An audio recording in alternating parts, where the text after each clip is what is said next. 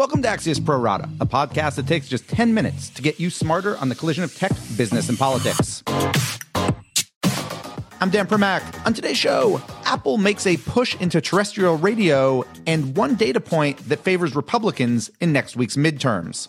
But first, the flip side of social media. So whenever we hear about social media nowadays, and Twitter in particular, it's usually, awful. Someone being harassed or bullied or outright threatened. It seems for every piece of valuable information, there can be dozens of tweets just meant to inflame or misdirect. And all of that's very real and, of course, worthy of more discussion. But today, I want to remind you that every once in a while, social media can actually be a force for good. So here's a story of a guy named Aaron Gouveia, who is a public relations professional who goes by the Twitter handle @DaddyFiles, where he often writes about raising his 3 boys in central Massachusetts. Last week, his middle son, 5-year-old Sam, decided to wear nail polish to school because he thought it made his nails look, in his words, beautiful. But once Sam got to school, a lot of his friends disagreed, and he was teased and called names. And when the school day ended, in Aaron's words, Sam collapsed into his mother's arms and cried uncontrollably. So Aaron tweeted about it with Sam's permission. It got retweeted 38,000 times and liked over 75,000 times. It also got over 4,000 comments, many of whom were other men who painted their fingernails in solidarity with Sam and posted photos. It even got this social media response from football star Rob Gronkowski. Hey, Sam, what's up? It's Rob Gronkowski here. I heard some kids at school were giving you a hard time for wearing some nail polish. I just want to say stay strong and do what makes you the happiest and keep being yourself. The bottom line here, Twitter is never going to be a social media paradise, and the company must continue to improve its moderation. But there are still times it can be used to reflect the best of us, and not the worst. In 15 seconds, we'll go deeper with Aaron Gouveia. But first, this. Axios chief technology correspondent Ina Fried shares breaking news and analysis on the most consequential companies and players in tech, from the Valley to DC. Subscribe to get smarter faster at signup.axios.com. And now, back to the Pro Rata podcast. We're joined now by Aaron Gouveia, a PR person by day, daddy blogger by night, and father to 5-year-old Sam. So, Aaron, I summarized your story a bit in the open, but can you explain to me what caused you to go on what became kind of a 20-tweet storm about this particular incident? First of all, as a parent, you hate seeing your kid just devastated. And if that Twitter thread seemed a little angry, it's because I was angry. It's really hard to see your kid like that. But this is a topic I've hit many times in the past. It's never blown up like this before. But as the dad of 3 boys, the whole idea of toxic masculinity is something that's been very important to me. And so when this happened, I saw it as yet another opportunity to try and make some good out of it. And thankfully, that's exactly what came out of it. This Twitter can really go either way sometimes when you put yourself out there. You've had some things go viral before. Have those been positive experiences as well? No. Mostly no. It's been a lot more negative than this one was. I went viral about 8 years ago after confronting some anti-choice protesters in Boston who were harassing my wife on a very, very difficult day. And while we did get some great support from people, got some really meaningful personal stories from people who, wrote in and supported us, that was largely negative. There were threats. They found our number was unlisted, but they found my parents' number. They called them up at home and started talking about what a horrible kid they were raising. So I've been on that side of things. I've seen the ugliness firsthand, and this was a very different experience, thankfully. Given that, why stay on Twitter and why keep put your family out there? Obviously, it kind of pays off in this case. Can you talk to me a bit, the thinking? Because there's a lot of people, as you know, who've had bad experiences, who've just said, I'm done with this, moving on, delete the app. They have. Maybe it's being just plain stubborn. I don't ever want to feel like I'm being bullied off any platform. And, I am pretty stubborn.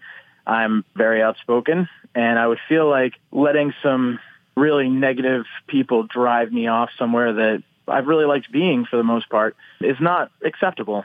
And I don't have the biggest platform, but I take what little platform I have and I talk about the things that are important to me. This is one of them, and I think it's worth it. And I also think it's worth noting that I asked Sam if I could post it. I asked my wife if I can post these things. They both said yes. So when it comes to things that have a chance of influencing my family and having an impact on them, I always get their permission. Sometimes they say no. This time they said yes because they also thought it was an important message. Now, obviously, there's no way to know things for sure, but why do you think this one seemed to resonate in such a positive way, this particular tweet storm about Sam and his fingernails? I wish I knew. I've been thinking about that a lot. I've written similar things about this topic, and they've never blown up anything remotely like this. This one, I don't know. I just think sometimes maybe it's because people are a little burnt out on hearing news about politics. Maybe this was just something that was a breath of fresh air. Maybe they recognized it in themselves. I had a lot of parents write in telling me that their sons were also bullied like this, and they gave wearing the nail polish up, and it's too bad. So I don't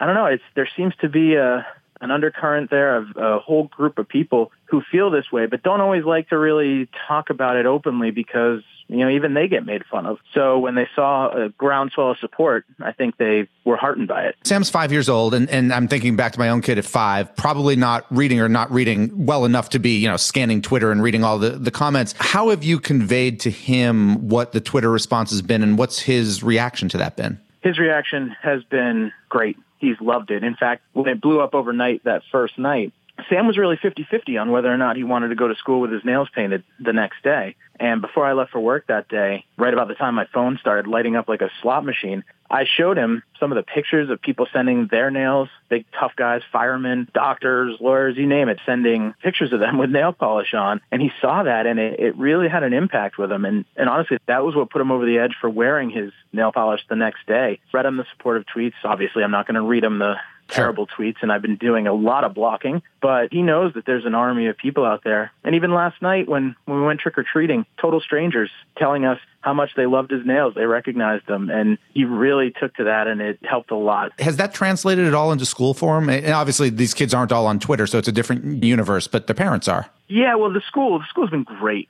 The school didn't step in at first, and that's by design because Sam didn't tell them, because we tell Sam, unless you're under duress, unless you're facing harm, try and first talk to other kids about what's going on and see if you can resolve it. And that's what he was doing. Once the school found out about it, though, they used it as a teaching moment. They incorporated it into their anti-bullying programs. The challenge now with a 5-year-old is making sure this doesn't go to his head. And he found out the hard way that you can't misbehave just because you're on TV. That doesn't make it acceptable. So now we have to tell him that, you're not always right just because you got popular for a hot second on the internet. He is a Patriots fan. You guys live in Franklin, Massachusetts.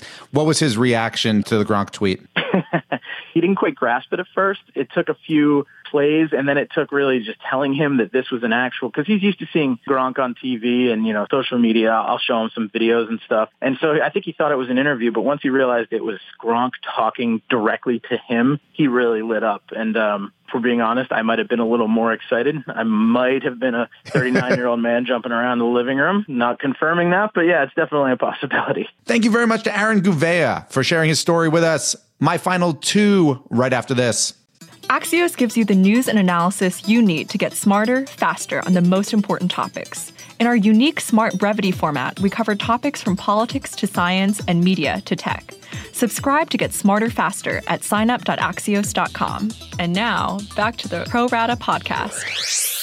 Now it's time for my final 2. And first up is a Financial Times report today that Apple is considering an investment in iHeart, the massive terrestrial radio broadcaster that filed for bankruptcy earlier this year. Now, the talks are still preliminary and might not result in any deal at all, but Apple's very interest reminds us that regular radio still has a place in the age of digital streaming. So remember, iHeart has over 850 stations, which means it still has the ability to break new musical acts, and it's also got a big audience. Arguably an older audience that Apple Music hasn't yet been able to reach. So just like e-commerce companies have begun to move into physical retail, don't be surprised to see digital music try to take a piece of the traditional airwaves. And finally, the midterms are next Tuesday, and Axios' Harry Stevens dug into the numbers and learned the Republicans have a slim lead when it comes to congressional campaign contributions from Fortune 500 companies. So this data covers around $180 million in contributions and found that while the overall GOP advantage was 52-48, there were some industry variations. For example, 80% of the energy sector's $8.5 million of contributions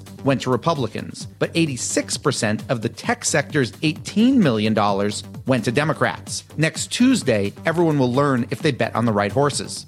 And we're done. Big thanks for listening. And to my producers, Adam Gracia and Tim Shovers. Have a great National Deep Fried Clams Day. And please remember to watch Axios on HBO, which premieres this Sunday night at 6:30 p.m. Eastern. As for me, I'll be back on Monday with another Pro Rata podcast.